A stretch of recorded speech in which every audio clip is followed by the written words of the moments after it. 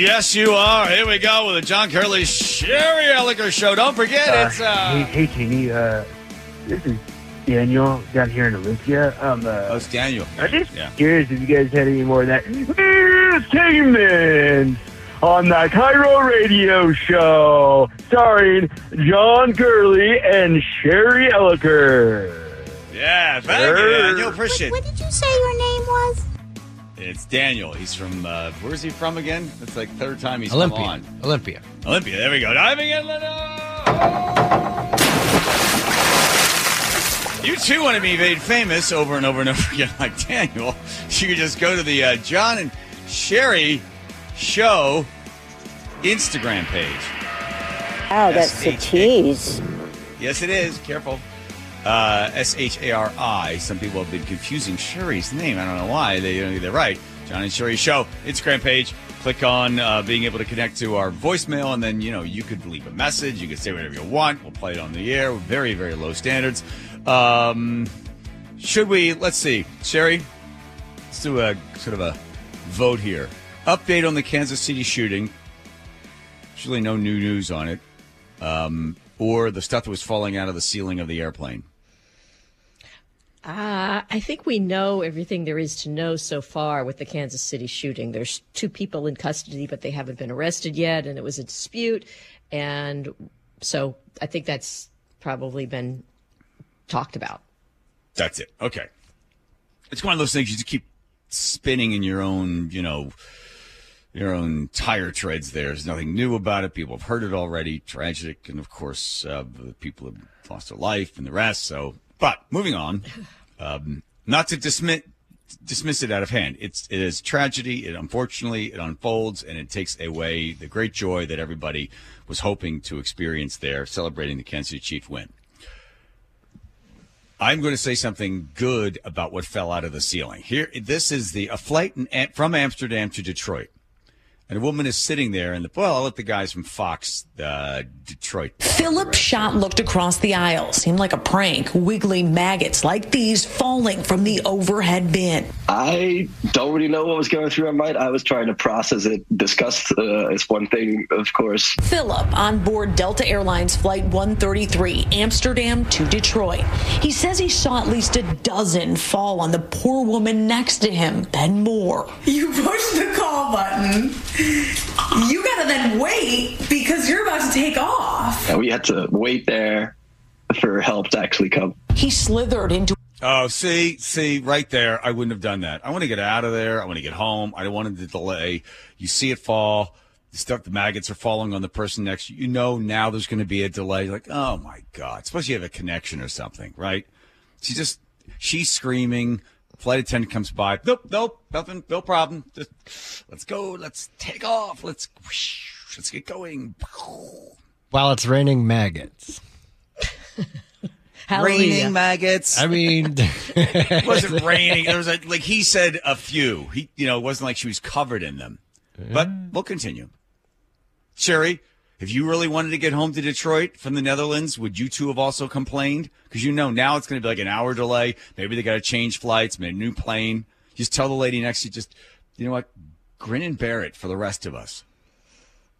If it were that close to me, of course I would complain. That's gross. And you don't know how many maggots. The culprit was a rotting fish in a guy's luggage, overhead luggage, that he had wrapped in newspaper. So I don't know how quickly maggots multiply, but you never know. By the end of the flight, that's a long flight. There could be thousands of them. Wiggly maggots like these falling from the overhead bin. I don't really know what was going through my mind. I was trying to process it. Disgust is one thing, of course. Philip on board Delta Airlines Flight 133, Amsterdam to Detroit. He says he saw at least a dozen fall on the poor woman next to him, then more. You push the call button. You gotta then wait because you're about to take off. And we had to wait there for help to actually come. He slithered into another seat to get away. When help came, the flight attendants tracked the insects to a passenger's bag in the overhead bin. They found out that there was a rotten fish in there. The fish wrapped in a newspaper, and the guy who put it there stood up and actually claimed it. But I did see everyone's reaction to the bag being opened, which was just an immediate pinching of the nose. They took the not-so-precious cargo to the back of the plane, then a message from the pilot. So gross. The people in the back, take it to the back of the plane. I mean, it's bad enough you're in the back, right? No, don't take it up to first class. Not for those of you. Take it to the back. People way in the back, next to the toilets. Take it back Now there. we're into the flight. The pilot notified the plane of what was going on and made the call to turn the plane around. Back to Amsterdam. Philip says he didn't see the fish maggot guy get detained or anything. Philip got on another flight back to the States a few hours later, more than happy to get off that flight. Beyond the grossness of it, how in the heck did a rotting fish get through security? I am surprised that both a rotten fish and live maggots were not picked up on the security scan. Delta releasing a statement to us apologizing to those passengers. They say they pulled that aircraft for cleaning. I sure hope so. Reporting from Detroit Metro Airport, Jessica Dupnack on The Edge. Yeah, you're up there flying at 16,000 feet. You wish the door would fly off so you could throw the fish out, right? Well, stand by for the lawsuits. The trauma of maggots. I mean, it is gross. It's horrible. And what's he doing with that fish? I don't blame security for not pointing it out. I don't think they have, like X-ray fish machines. Or maggot detectable, radiography or whatever. Well, I don't think that. Well, when that person would come into customs, they say, do you have anything you purchased? Are you carrying any fruits, vegetables, any food at all? Guy would be like, oh, I got this maggot-infested fish. Sure, I'd like you to listen, because I'll say something positive about maggots. But first, why don't you take a listen to this? No, that's not the sound of a juicy piece of steak sizzling on the barbecue. You ready? Not really. That's the sound of millions and millions of maggots chewing their way through a juicy piece of steak out here in the Nairobi National Park. Hi, I'm Paula Kuhumbu, and I'm here in the Nairobi National Park with Dino Martins, and we're looking at a cow that's died just in the river right on the edge of the national park. Oh, God, this just gets worse. He's trying to convince me that I really should care much more for the tiny little critters, even if they really stink. Well, it's not the maggots that stink, but See, sure, it's not the maggots. Let's keep this in perspective. Actually, the putrefying tissues of the cow. Yeah, it's the cow. Who made a video of a dying or a dead, rotten cow and maggots eating it? What, to just tell everybody the maggots don't smell? Wow, there is a headline. Hold on, there's 23 more seconds. You need to open your mind, young lady. A young, beautiful woman like yourself has an opportunity to learn something. You're not digging out from under. It's not going to work. No. You're going to cover me with maggots? You know what? Here's what happened, folks. At the beginning of the show, I made some offhanded joke, because that's what I do. I'm the offhanded joke guy. And then all of a sudden, Sherry's like, all sensitive. Yeah, okay. So you're in a hole. Stop digging. Or what'll happen? You'll see. And the more the maggots feed, actually, there'll be less and less stink. Because what the maggots will do is take the flesh, feed on it, and turn it into fat maggots that turn into flies, that turn into food for flycatchers and drongos. And basically it means this cow will turn into flycatchers, into drongos, into dragonflies, into all these other things in the ecosystem. Beautiful, beautiful creatures. Transforming nature. Yes. There's nothing more encouraging than a fat maggot. They'll turn into fat maggots, which are lovely. Yeah, then they turn into butterflies and stuff like that. It's a circle of life. I think Elton John said it best, Sherry. Yeah, it's essential, because then they help create more sort of nutrients for the ground, and then flowers grow, and then the beautiful food for the birds, food for everything else. I cut the flowers, I make a beautiful bouquet, and I send it to you. And the note says, "Dear Sherry, these flowers are pale in comparison to your beauty." But Rose these flowers by any are other not. name. The flowers are not going to bloom on the inside of a carry-on bag where there's thousands of maggots. I mean, if those are just the ones that fell out on her head, imagine how many there were in there. Fair point. Okay, Joe, you're not allowed to be keeping score like that. Teeny, how about me? Do I get a couple of points? What do you got for me, Teeny? Give me something over there. What do you got? Let's see. Putin says, by the way, if he was going to vote in the election, which apparently the Russians were very involved in 2016, he says he'd like to see Joe Biden win. Why does he want Biden to win over Trump? He says that Biden is more predictable, and he likes that. He said that Biden gives him everything that he wants, whereas Trump would not. I'm sorry, that's what Trump said. Trump said Biden gives him everything he wants, including all the money for, Ukraine or letting him invade Ukraine. Trump wouldn't do that. Oh, I see. Yeah. You really would rather have somebody predictable, right? It's the insane man policy that Nixon talked about when Kissinger told him, they think you're crazy. And he goes, good, let them think I'm crazy. And the same sort of thing, Trump wasn't doing it intentionally, but these other people are like, that guy's nuts, right? He's crazy. You don't know what he's going to do. Totally unpredictable. They like somebody predictable. You got Joe Biden in there being predictable. Putin also said that when it came to ask him, what'd you think about your interview there with Tucker Carlson? And he's like, translates into too many softballs, not an interesting interview. And I think he described Tucker Carlson as possibly weak. So wasn't impressed overall with Tucker's 2-hour boring interview. He said, to be honest, I thought he would be more aggressive and ask tough questions. He said he was ready for him, and he was just disappointed that he didn't ask, any questions. He asked him softball questions. And he said, I wasn't ready for that. I wanted it because it would have given me the chance to explain myself more. But, Putin went on for, 2 hours talking about the history of Russia? Right. And so Tucker would try to get a question in, and the guy would then just filibuster for what seemed like 40 minutes on each question. Oh, it just wears you out, tires you down. But Putin endorsing Biden for 2024. By the way, just quick side note, Matt Taibbi and 2 other investigative reporters have done an amazing job. I'm going to highly recommend it. It's quite long. There's going to be 3 pieces to it. They have been working on this thing for about 2 or 3 years, and they're finding out how the whole 2016 Russia-Trump story and where it came from, what was the genesis of it, how was the CIA involved in it. It's wild. I mean, really wild. And he said it took a long time for them to get all the sources on it.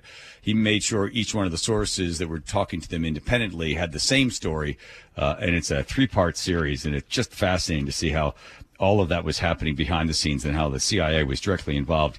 And they actually the ones that actually created the Russia-Trump story, and then how the CIA was bumping. That's a term that they use.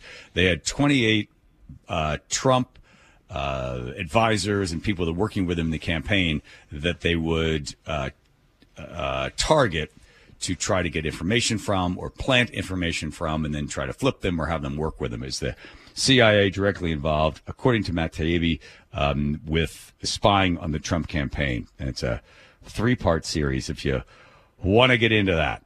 One other kind of sad, weird story is Fani Willis. She takes the stand. This is the woman in Georgia, special prosecutor that's going to do the RICO case against Trump. You find out that she was having an affair with this other guy, and then she put him on the case with her. As much as $600 or $700 and some $1,000 was taken from one budget line given over to him, and then the 2 of them went on vacations together. It doesn't seem to be going well for her. She had to testify, and she is in court basically saying, here's... I object to you getting records. You've been intrusive into people's personal lives. You're confused. You think I'm on trial. These people are on trial for trying to steal an election in 2020. I'm not on trial, no matter how hard you try to put me on trial. Well, she's not on trial as much as they want to find out, when did you start having this relationship with this other attorney who has zero experience when it comes to a RICO case? Why did you choose this attorney? Where did the money go? Where did the money come from that you used to pay him? And then you guys went on a bunch of vacations together. She's claiming racism, which is weird because everybody involved in it is black. One of the people that brought the case against her was her now new paramour, her boyfriend. It was his ex-wife that started some of this ball rolling, and now you're going to find out that it looks like Willis and what's her boyfriend's name? Nate something. He's Connors. He's also Connors. He's okay. All right. Okay. No, I watched this today. You did? And I did. And everybody's contradicting everybody else about dates. This started then. I mean, they really grilled both of them, and she was ready for it. He was not so much, but there's no way you can watch this and not determine that they were involved with each other. The question becomes whether or not there was if she spent the taxpayers' money and used that money to go on these lavish vacations and all of that. He says she paid him back in cash, and he has no record of it, no check, right. No nothing. Nathan Wade, and they want to know where the money come from to draw out where was it coming from. He was taking cash out of an ATM. Looks like she brought her boyfriend on to work on this case and then paid him money. They want to know where the money come from to go on these vacations, and just what was your relationship all about. So it looks like the last thing I'd seen, they're probably going to kick her off, and then they got to find somebody else to pick this case up again.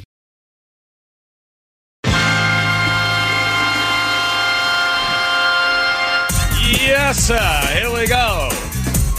First, you know what? That car of yours needs to go to Bucky's Auto Service Centers because they've got 16 locations.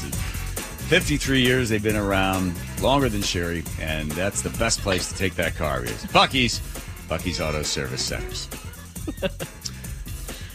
Were you in D.C. when the Sperminator, that case came up? Remember that story? You were there. You were working there at that time, about the guy that got caught. He was a fertility doctor that apparently was using his own product and had used it on a number of women. This case, that's what the word they came up with for that guy. I think he got caught. I don't know what they charged him with.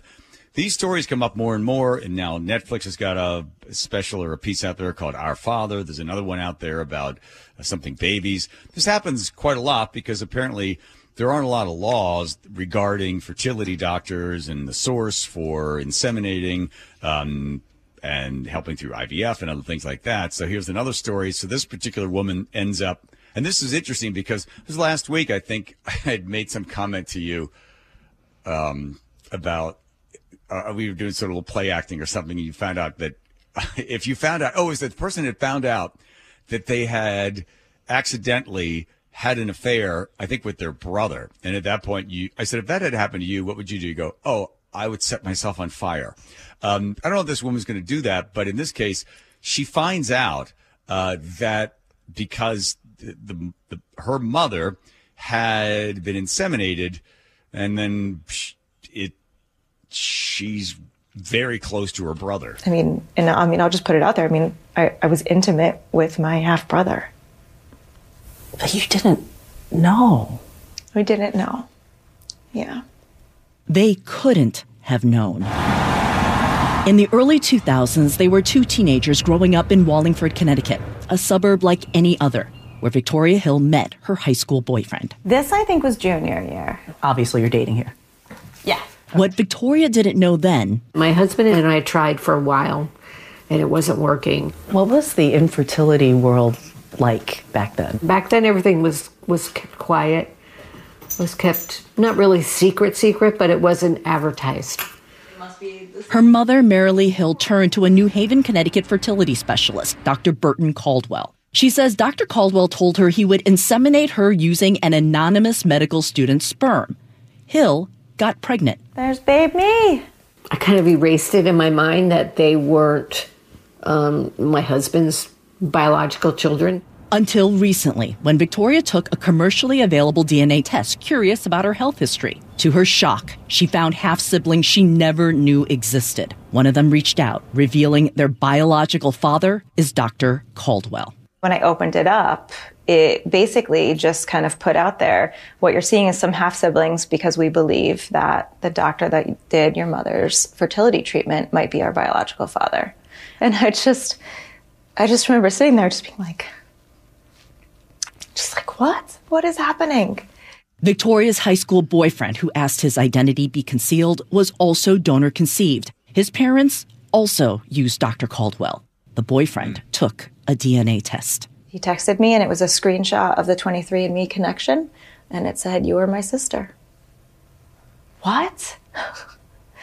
We're siblings? I kind of blame the parents.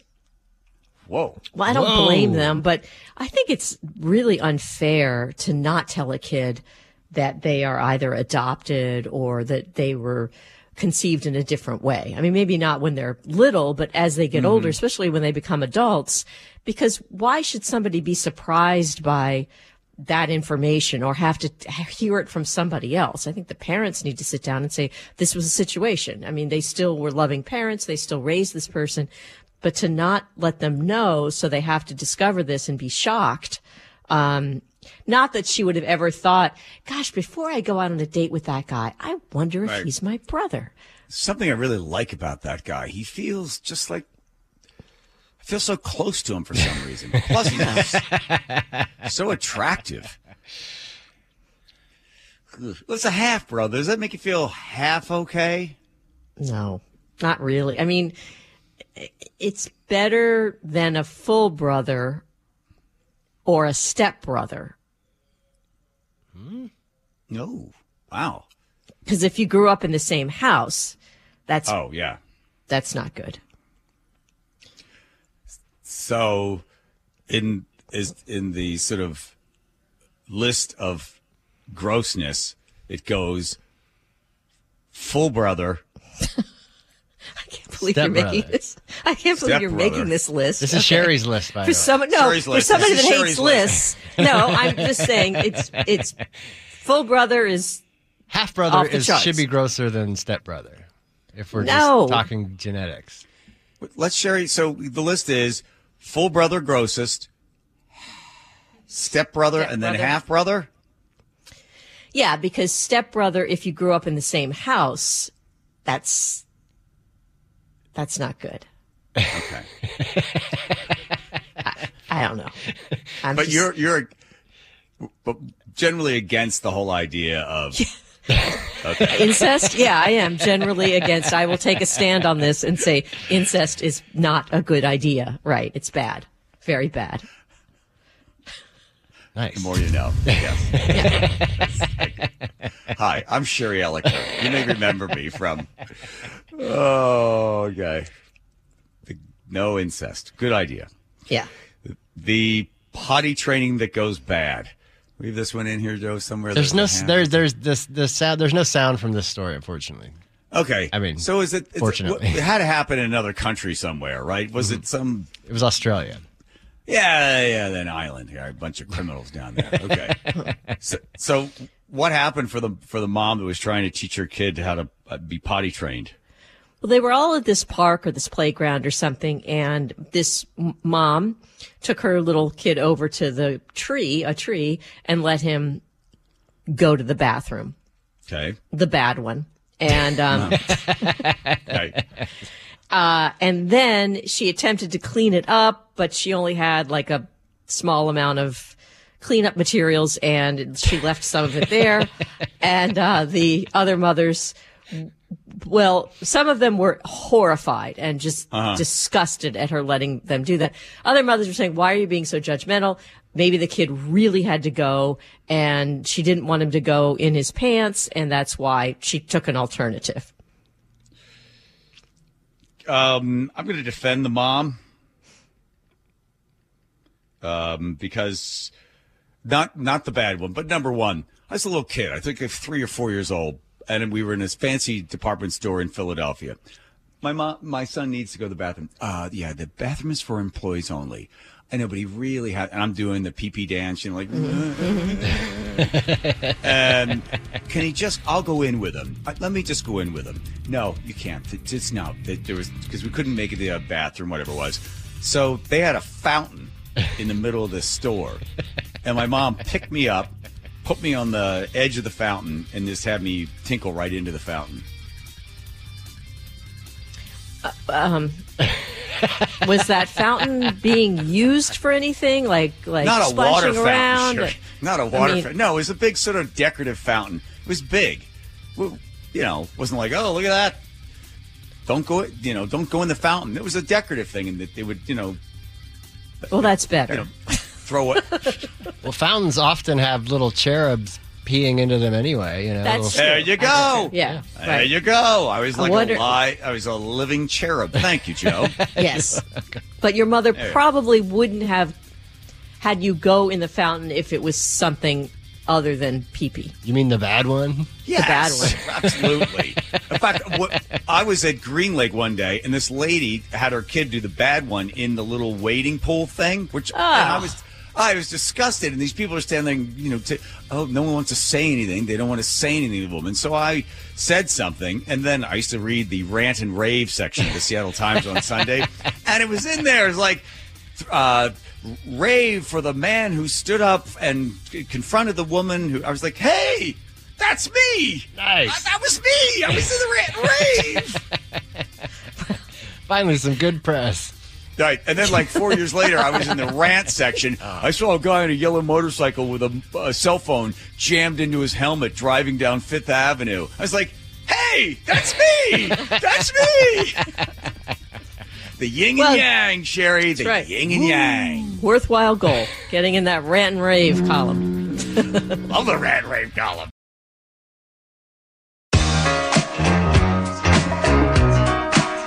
Well, this is good to know. Maybe we've got some, are they apes, monkeys, or gorillas? What are these guys out there? Oh, chimpanzees, right? It's all of them. Oh, all of them together. Well, apparently they've got a sense of humor, so maybe they're tuning into the show or making them laugh every once in a while. And then also delivering news. That's the tame part of the show, the newstainment of the whole thing. Yes, apetainment. And in the name of science, we're going to tickle him. See that?